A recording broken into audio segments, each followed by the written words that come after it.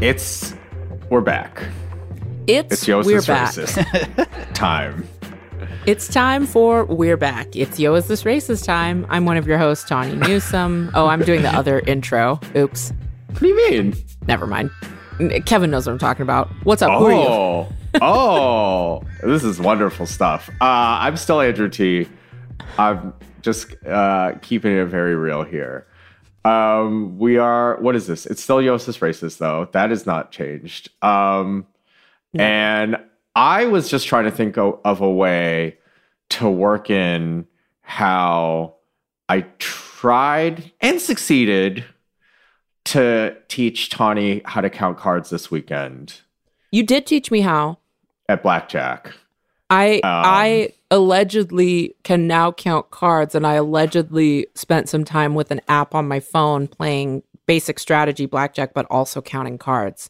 And I allegedly was doing pretty well.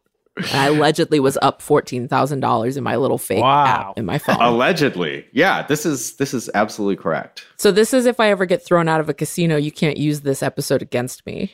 I don't know if that's how that works. Yeah, that's right. This is proof. Sure.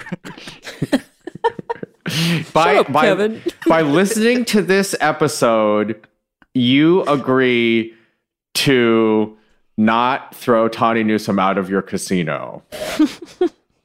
That's legally binding. One of my favorite sections of our audience demographic are casino owners. We love all of our wokey doke casino owners out there. Shout out to the kings and queens. Pit bosses. They're union members. The socially progressive pit bosses be listening to our show. We love you. To the presumed AI that now runs the eye in the sky. You're cool. AI in the sky. Yeah, and call it AI in the sky. AI in the sky knows that this. When I say this is legally binding, of course they know that it is truly legally binding because they're also internet attorneys, and that's correct. Okay, somebody said something about they're already using like AI in some way to be like defense barristers in the UK. Had you heard about this story? Only because some version of it. I think maybe the one I heard was in India. I heard the UK, and my question was just going to be, how do they get the little wig on the AI?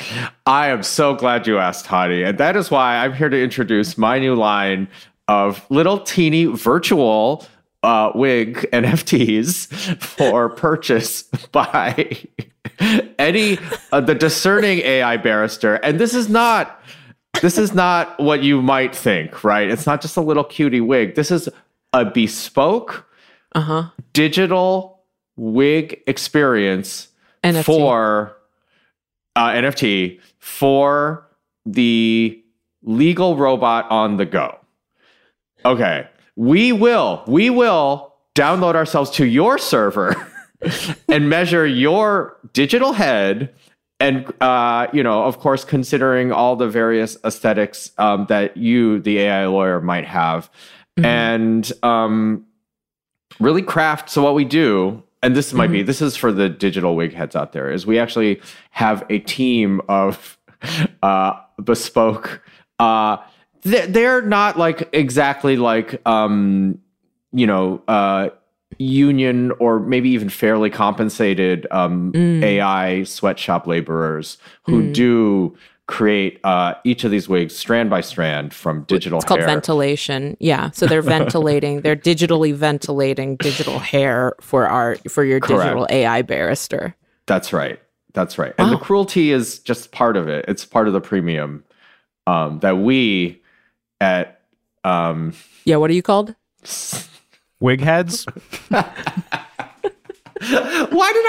did I lose it on what the wig company is called? because it was all so out there that asking for a title for it was almost too concrete, and it broke all of us. It's too scary. To think about little digital lawyers. I actually now, if Little Digital Lawyers isn't an ABC comedy next pilot season, I don't want to be in the business anymore. I just want, sort of like Perry Mason, except for it's just like you put a hard drive that talks in the middle of the courtroom.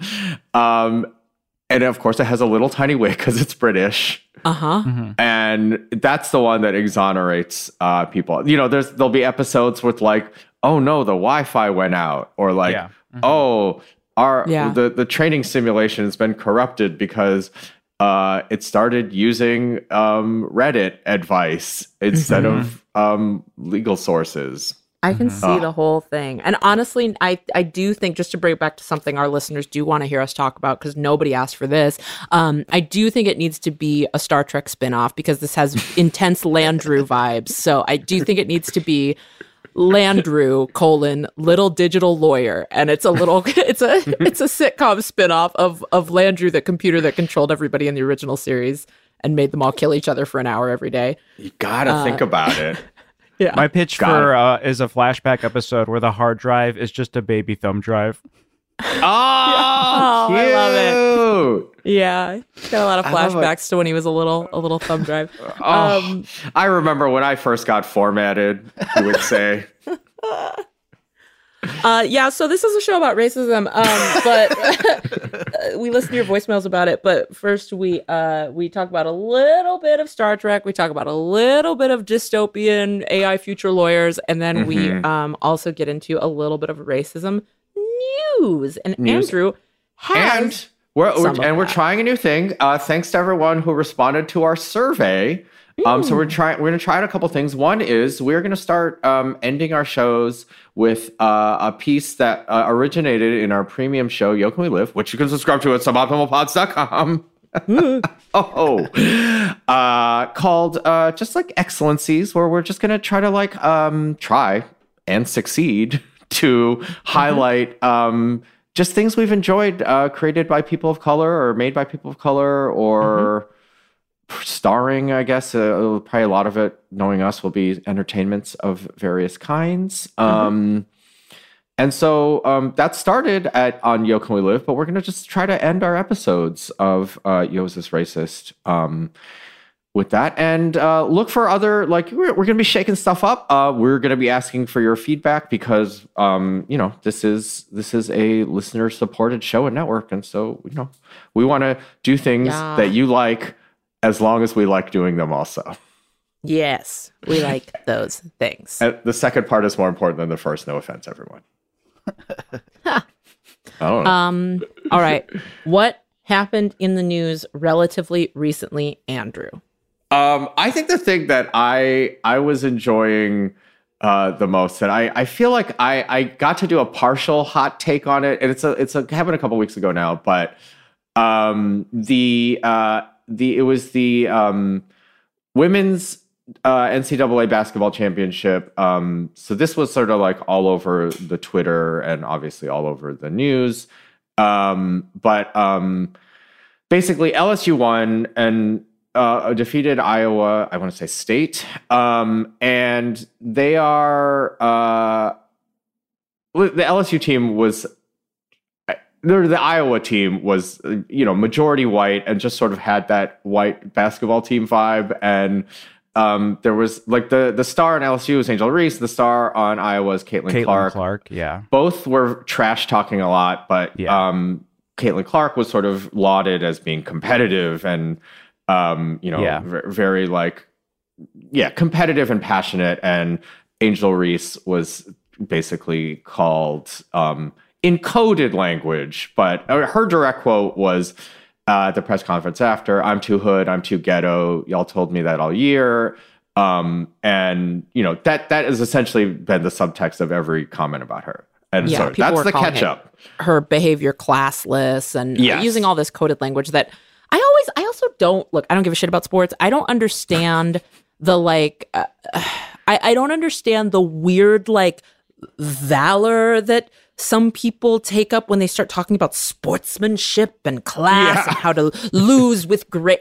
It seems so wild to me that, especially when it comes to football, these are these games where mostly men just smash into each other for an hour and a half, and they try and full on fights in hockey too. Every hockey game has multiple fights, and then a little shit talk in basketball is this person should be kicked off the team, and it's I know it's like stupid. That's not how one behaves. Sportsmanship is everything. It becomes this weird like religion where I'm like, no, this is a game where people are like talking shit, chasing each other around, trying to snatch something away from the other person to throw through a circle. Like I don't know. It just seems like, of course you're gonna like trash talk each other. There's trash talk in podcasting. Like, oh hell yeah, there is. And as a matter of fact, we have some shit to say. No, I don't know. I just never understand the weirdo fucking pearl clutching about sportsmanship, as though it's like this indicator of character and who a person is. It's like, no, you got heated because someone took the ball. You want to hold on to the ball and someone took it away and you're mad about it. I would be mad too. I think that's what it is it's like all this like politeness shit is always asymmetrically applied.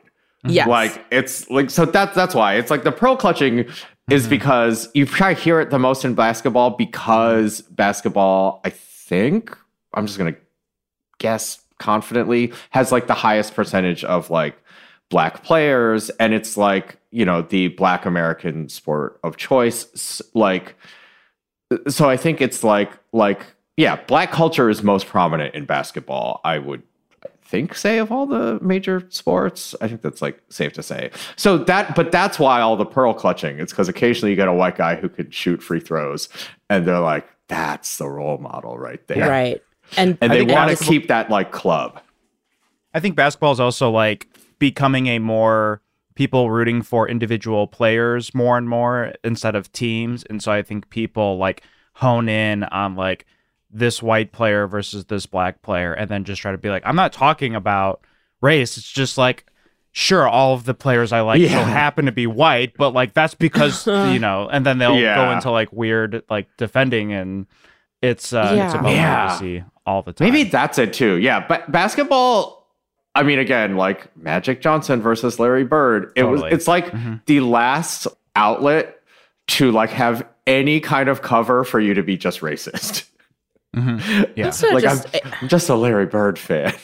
I just get so tired of people demanding grace and like humility from black people who are literally like at the top of their game or experts in their field. Like, especially for something that is so, like, you know who I want like grace and humility from is like, I don't know, my doctor. Like if I undergo heart surgery, I want like my doctor to be very like, it's not even humility. I just want like a chill vibe. You know who I don't expect that from?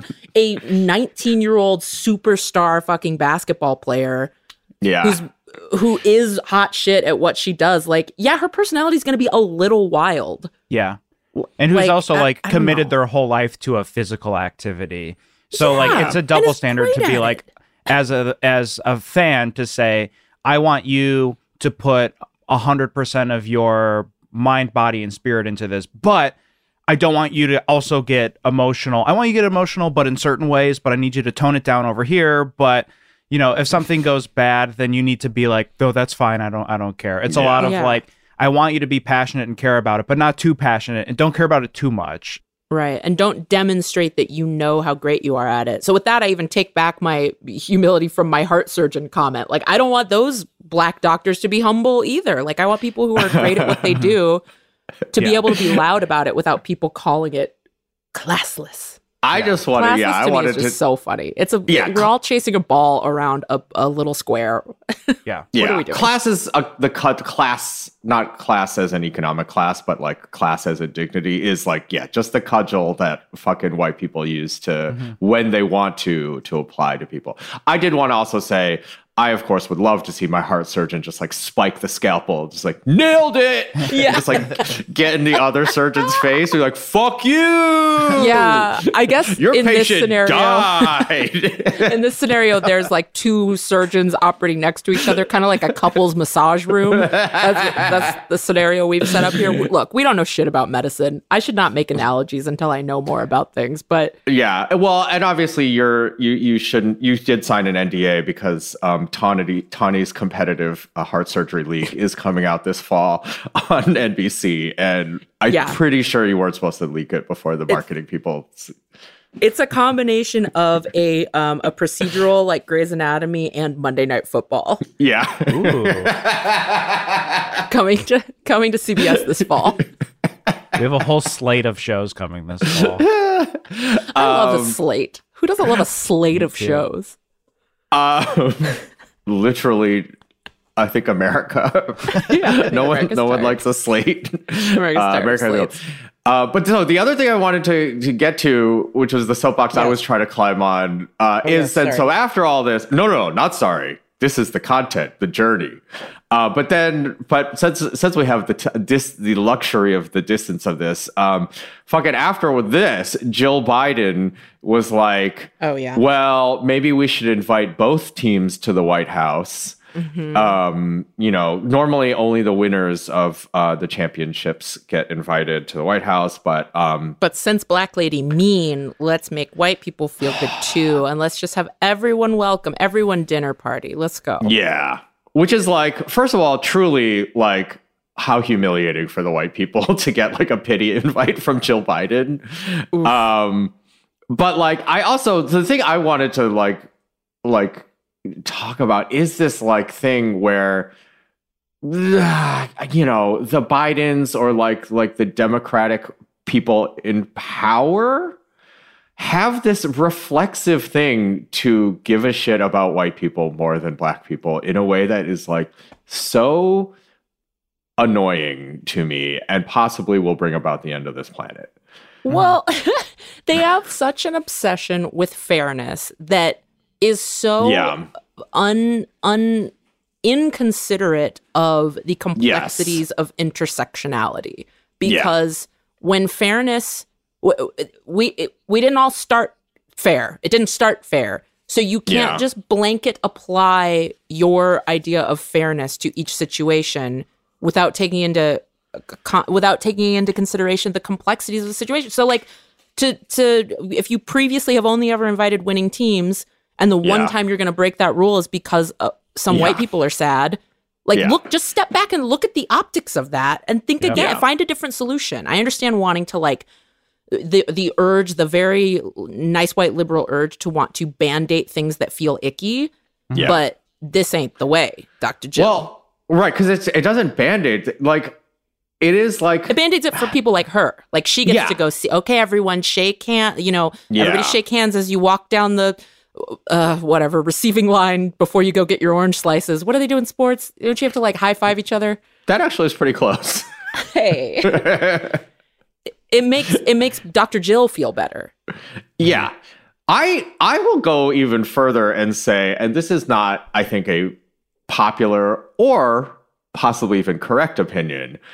And I know it's not like a zero-sum thing, but every time, like, we'll just say the Bidens of the world, which is like usually the Democratic establishment, like think what they're doing is reaching out across the aisle to like moderate Republicans or shit. Like they are saying like, yes, it's nice in theory to be like, we bridge gaps, we are da-da. But like in reaching out, and not that the people of Iowa or these Iowa basketball players are this necessarily. I'm just more like, this is also part of their tradition of like giving a shit about like racist but economically depressed workers in Ohio. Mm-hmm. And my thing with this that makes me so fucking mad is like, it's not just like, you don't just reach out and expand the tent. Every time you reach out with your policies to help these fucking racists, usually, you are not helping someone else. It's the same with this, like, oh, like, we can have differences of opinion with these, like, anti-trans bigots. And it's not. What you're doing is showing you care more about the bigots' feelings than the lives of trans people in this in this example, or, like, black folks or whatever. Like, and you're showing that by behaving like this, and I'm talking to all of the like mostly white people online who are calling the behavior classless and disgusting and whatever, you're showing them that type of behavior will yield results. Yeah. It's like we're all caving to this. Yeah. I mean, there's also like, I feel like none of us like, I mean, the not to pivot into a thing that I didn't put on our little bullet point list, partially because it was the same as last time we talked about it, which is like all the like anti-trans stuff is just like transparent, like just bigotry. Like the Republicans and conservatives, since as long as we've been alive, have just been, their organizing political principle is what's the bigotry we can get away with. Like, that has been exactly the most powerful way of predicting what they're going to do next at every minute of my regrettably long life. And the fact that, like, you know, liberal people, like the New York Times is like going like fucking tripling down on this anti-trans shit. It's like, you know, again, quote unquote liberal, like whatever. Obviously those terms don't really have meaning in this case. But yeah, it's like, we fucking fall for, like those people fall for it every time. Like, oh, well, maybe we should investigate this stuff. And it's getting worse. Sorry, I took things in a non-fun direction. We started fun. I got on the soapbox. Now it's interesting reading like the discourse too about it. Like, so Angel Reese tweeted just 2 words, a joke. And then a bunch of people, I liked some of the responses defending her. Like Stephen A. Smith said, I agree, this is a bad suggestion. Runners up don't get invited to the White House. Why are we changing it now? And then Cori Bush said, when black women lead, folks start moving the goalpost and changing the rules. I will play a good game, but let LSU be celebrated as highly as others winning the championship. And then another point I really like is, if Iowa won, they would not have done this for LSU. Yeah. No. There's no 100% no. Ain't no way. Ain't no way. They would have been like, all those people with their fucking sportsmanship kink that they're obsessed with would have been like, fair is fair, losers and winners, the clear division that defines how we see the world and operate. And it speaks to your character, how you respond to this holy hierarchy that we have created about a game with a ball in a hoop. I think sportsmanship is stupid. And I think if you care about it, you're annoying to me. That's what I'll say. Oh my gosh. I can't think of a better way to end this first act. And we'll come back with some voicemails. Fuck sports.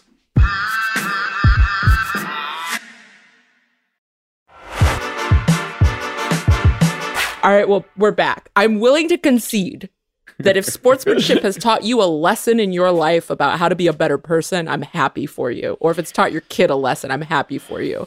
But as someone who grew up with none of those lessons, I think I'm still a pretty good person. So I don't place the value on the holy trinity of fucking ball hoop and uniform or whatever the fuck.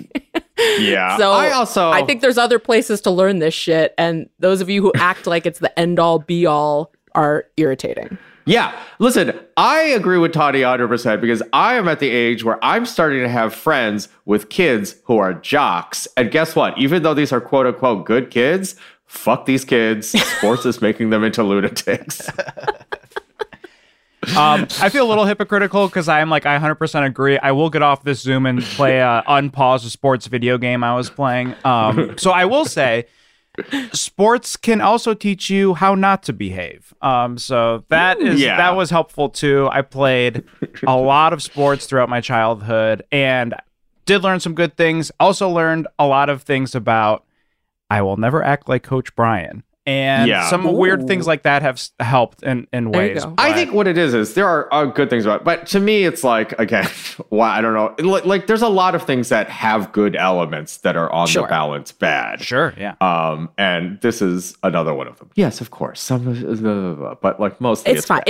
It's just the people that hold it up like it's this so all valuable religion that I'm like, fandom gets out of hand. I need you to apply this to other things in your life. I need you to get these lessons from other things in your life so that whether or not a 19-year-old teenager waves her hand in front of her face in a mocking gesture, like that shouldn't upend your world, 50-year-old white man logging onto Twitter. That should not stress you out so much. Yep. And it didn't stress you out when Caitlin Clark was doing it. Yes. Exactly. Mm-hmm. Yeah.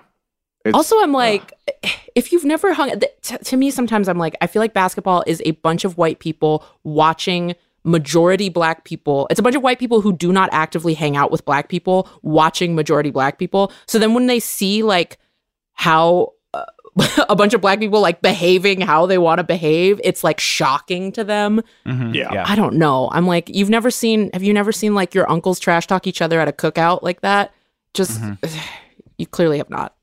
Sounds like Tawny's a real sports head here. She's got real takes. my favorite sport was watching my aunties absolutely just destroy one another with one sentence about my other auntie's greens. And like that was game over. That's a good sport. There were no other points to be made. That was done. That counts.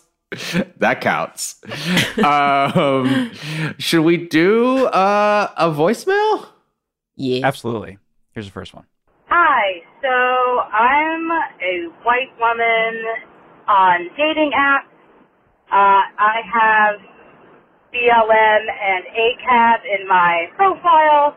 I do recognize that it can be perceived as virtue signaling, but it does weed out a demographic of people I don't want to be around. And I get a message recently from a black man that says, first and foremost, thank you for the BLM support, with a bunch of, like, fist emojis. What do I say in response? Is there any appropriate chill response? The salute emoji. My gut just says, like, for sure, but like a thank you or you're welcome feels weird. Thanks for any advice.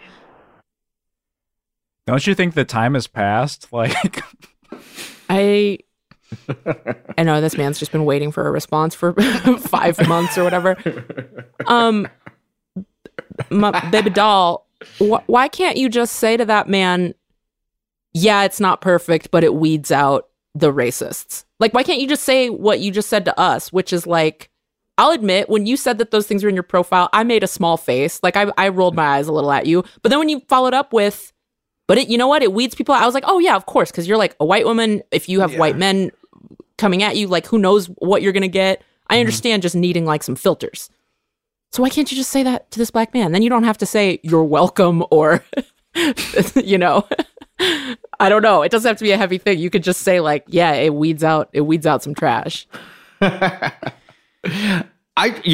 mean, I feel like the honesty of, like, why that's there.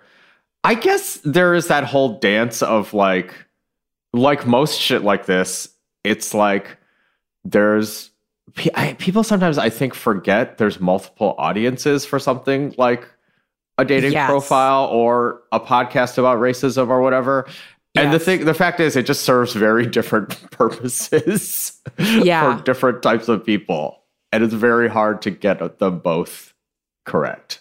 Right, because the other thing you're going to get, caller, not to make you feel weird about having that in your profile, I think you should do what you want. You're also going to get black and brown people who roll their eyes at it and maybe don't engage because of that.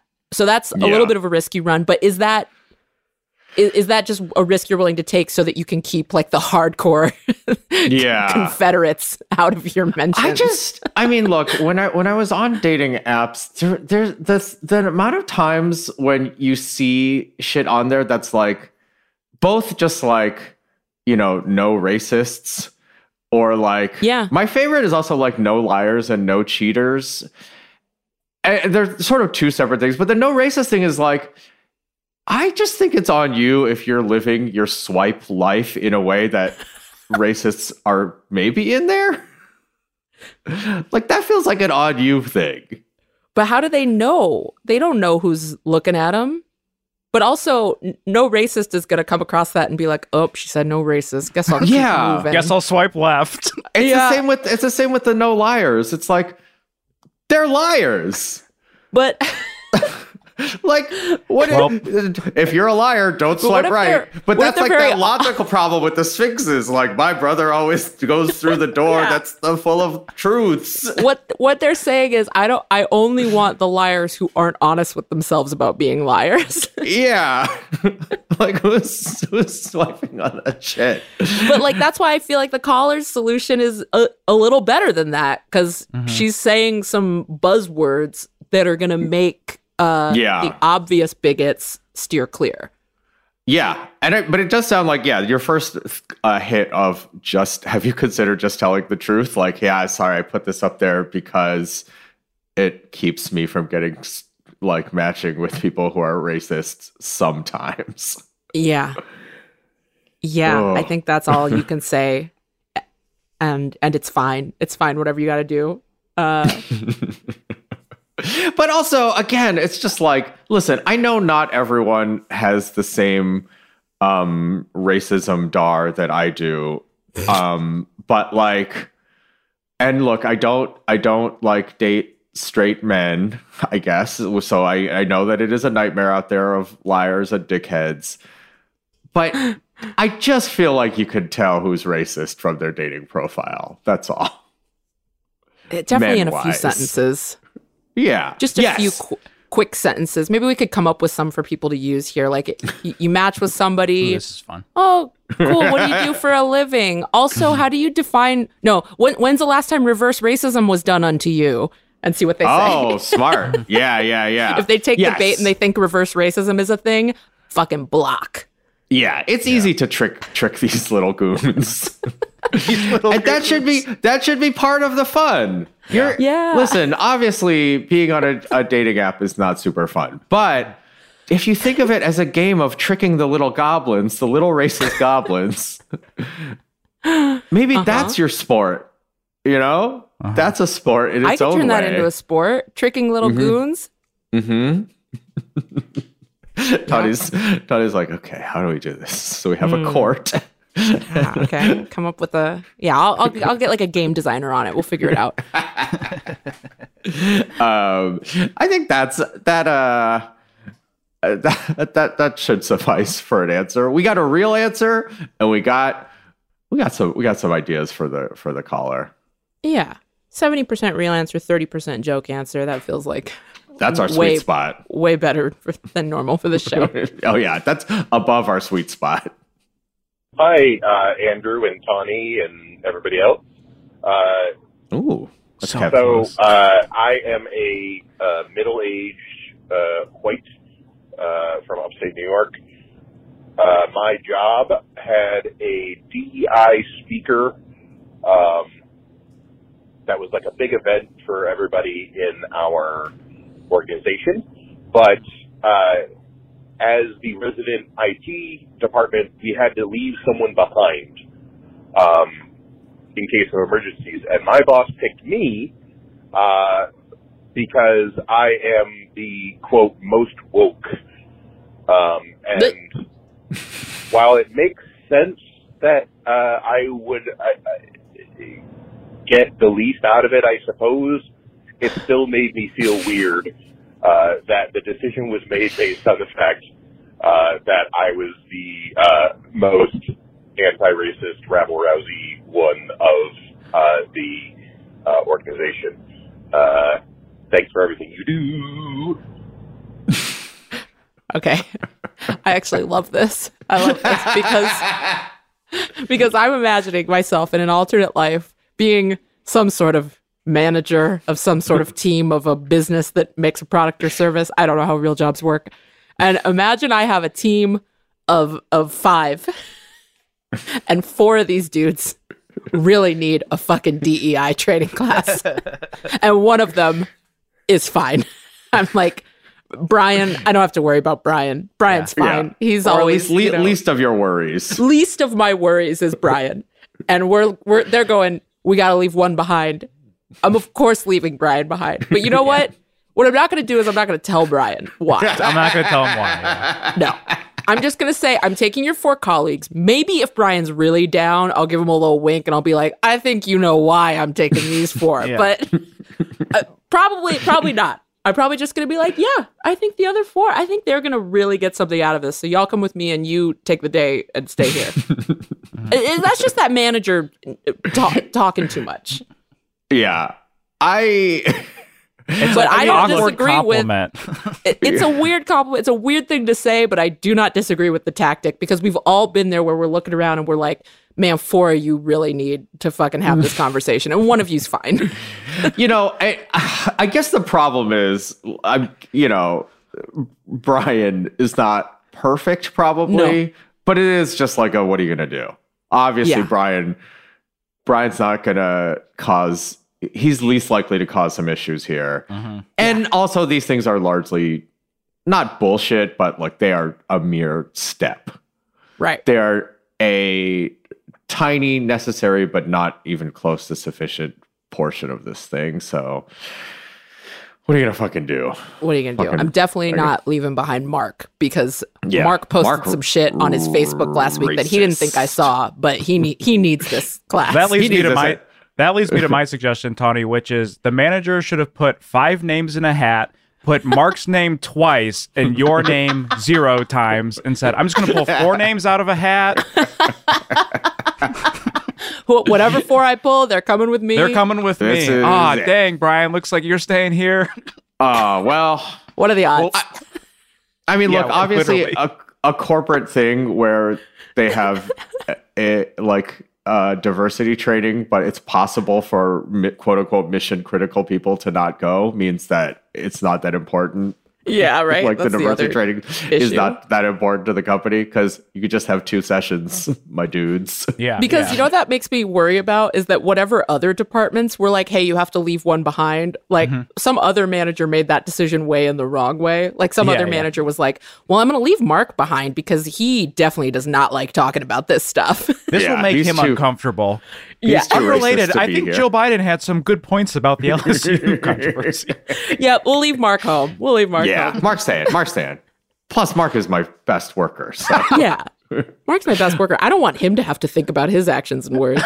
We love Mark.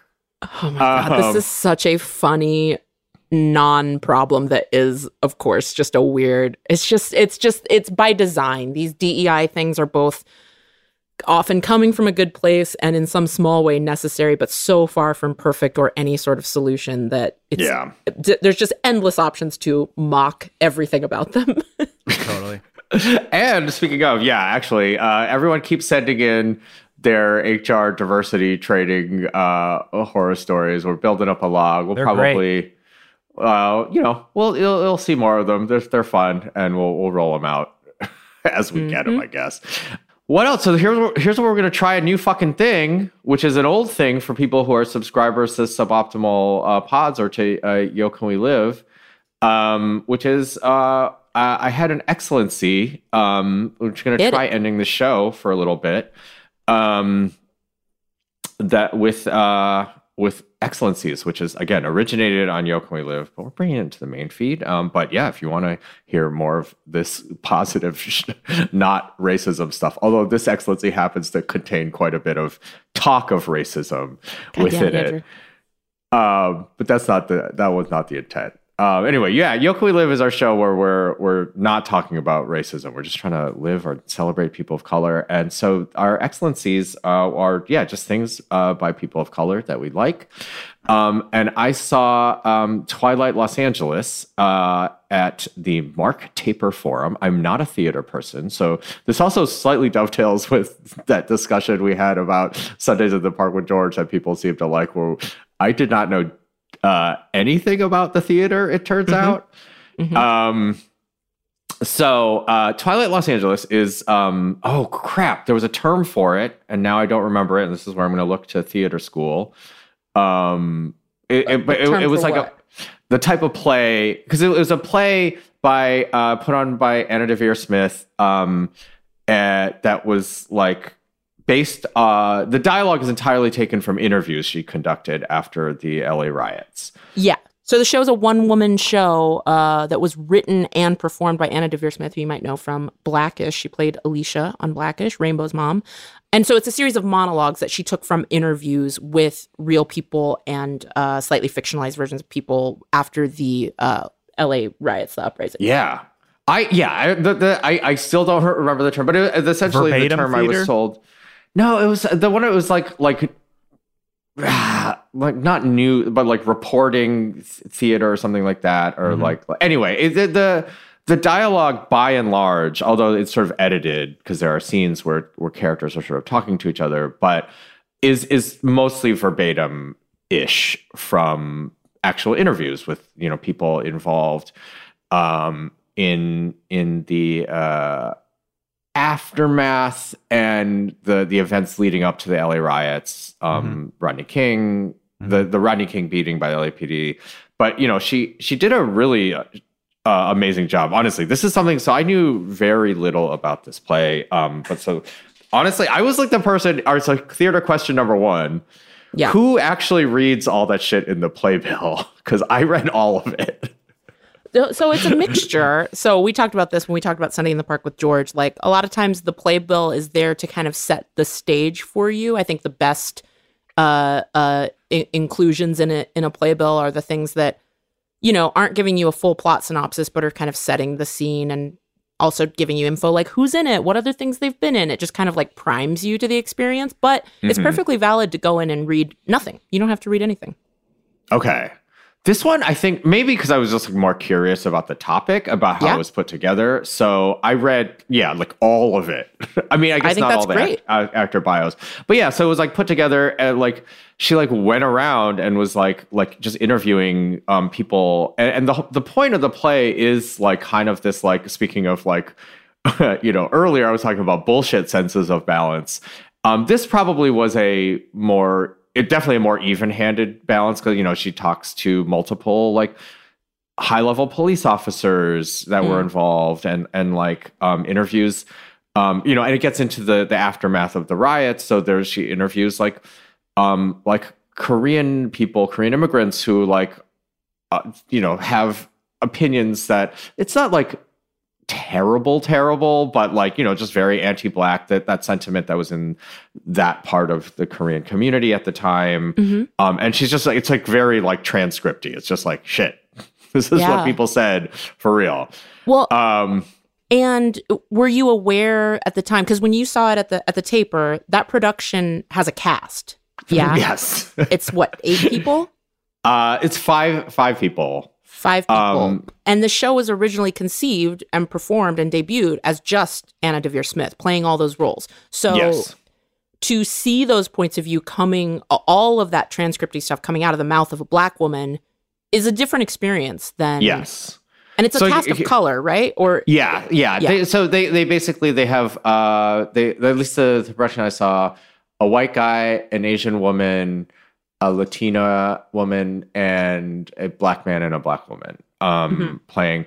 But they mostly play it like to the, because that is the sort of like gamut of the types of people that were interviewed. And so it's mostly people portraying sort of their race, at least. But then it starts to waver. That actually was going to lead to my third question. But before I get to my third question, my second question, which is it like, so I know that like I think like among actors, like this show is like one of the, it's obviously like a show of virtuosity because Anna Deavere Smith is performing like something like, I don't know, the number like in the 80s, but that feels like maybe too many. But anyway, what performances? Dozens of of like characters. Oh, characters. Yeah. Something like that. It's like, you know, dozens upon dozens upon dozens. Yeah. And I can understand from like a craft aspect, that's like amazing. How difficult and like how. I guess though, as a viewer, I walked out of there being like, I'm really glad there were 5 people here because I think I would have been really confused. Like, if it's just one person. The thing that happens with a show like that, and again, this came out in 92, so it's kind of the conversation we were having about Sunday, where like our media training, I don't think that's even the right word, but like our ability to process art is just different now than it was. But a show like that, a one-person show like that, has to kind of train you how to watch it and listen to it. And so if you had seen it back then as she performed it, I don't think you would have been confused. It was a smash hit, and it was a smash hit with people who were avid theater goers and people who were more casual. And I think because I think it's written well enough that it did a good job of training you as you watch. It's like whenever you start any Shakespeare anything, you start watching it. The first like 10 minutes, you have to recalibrate your ear to like be able to listen to it. Right. And I think it's the same thing with one person shows. Okay. I just walked out of there thinking like, man, I think I would have had such a hard time. Look, I saw it with dumbasses, and we were 18 in theater school. Like, if a bunch of 18-year-old idiots could figure it out and have intelligent conversations afterwards, you, at your age now, certainly would have been fine. Okay. I just was like, man, I don't know if I'm up for it. But I really liked this particular production. However, I will just, my one, not note, because it's just like, It was very weird. And it did really take me out of it. But so mostly it's characters just playing both their own race, and each actor played one character. The one person that there's two people, but one that they very prominently broke into multiple characters there's like a Cornel West like interview segment at the beginning of the second act. And for some reason, Cornel West's dialogue was broken up between all five of the actors. And it really had this like Schoolhouse Rap kind of vibe to it. That was really tough. Look, Andrew, the other thing that we all know is that corny is not necessarily a crime. And unfortunately, sometimes theater veers off into the corny. And I suspect that's what might have been happening there. It was pretty corny, but it was also such a choice because that was the only person for whom they broke up the words. And then we just had like the actors like jumping in and doing one line, tagging it with another person, even though it's supposed to be from the same actor. I was like, what are we doing here? Unfortunately, I think you just haven't been dunked in enough experimental theater to have much of a stomach for that. And that is okay, because I think it largely sounds like not the best part of the production. No, and it was fine, but I was like, huh. It just jumped out at me so much. I was like, oh man, what a way to restart the act. But yeah, as far as like theater goes, it was wonderful. I guess it's not obviously a very commonly put on play because it's very difficult to adapt for any number of reasons.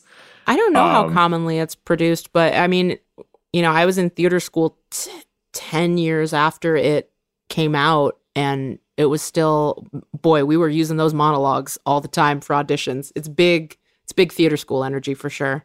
Oh, okay. See? I'm learning. Andrew's learning about the theater. But yeah, it was fucking great. I believe it's still up for a little while if you're in Los Angeles. But I would say actually probably, and this maybe is on my to-do list, a more important thing would be for me to track down a recording of Anna Deavere Smith doing it. Now that I feel like I can understand it, I just really was like, man, this would be so hard for me. But yeah, that is my excellency. Longer than usual, mainly because I had a bunch of theater questions. I just looked up because I thought it won the Tony, but it did not. It was nominated for the Tony in '94. You know who it lost to? The second part of Angels in America Perestroika. So that tells you something about the theater landscape at the time. Yeah. Like, right. That was, theater goers dealing with big things in '94. Yeah. It's like we come to the theater to be challenged. Yes. But yeah, this was, I will say this was like they did such a nice job with the light and sound and sound design. And there's a video element because they play, both the Rodney King and the white guy whose name I can't remember. Reginald Denny. Reginald Denny, like beatings. And they are, it's like one of those, I hadn't watched them since I was like a kid, I think. It hadn't come up. It was a good production for me, who's someone who's not seen much theater. It was like, I really get it. It's very clear. Let us know, listeners, if you want us to maybe do a watch along. There's a 2000 film adaptation with Anna doing all the roles that I have not seen since it came out in the year 2000. Shout out to Conan O'Brien. So I do not remember much about it So let us know if you'd like to hear us do a far too flippant watch along over top of this very powerful play. Look, and yeah, we're as we said at the top, this is listener supported show, and so we appreciate everyone subscribing or telling people about Suboptimal Pods. We will be experimenting a little bit with format, just trying to get you guys what you want. So yeah, thanks for listening. Thanks for calling suboptimalpods.com. Thanks for subscribing. 323-389-7223. That's 323-389-RACE. Thank you for your voicemails and your HR voicemails. Yes. I don't know. Is that it? That's it. Thank you. I briefly joined Substack Post, but I don't like it, so still no social media. Bye. This is suboptimal.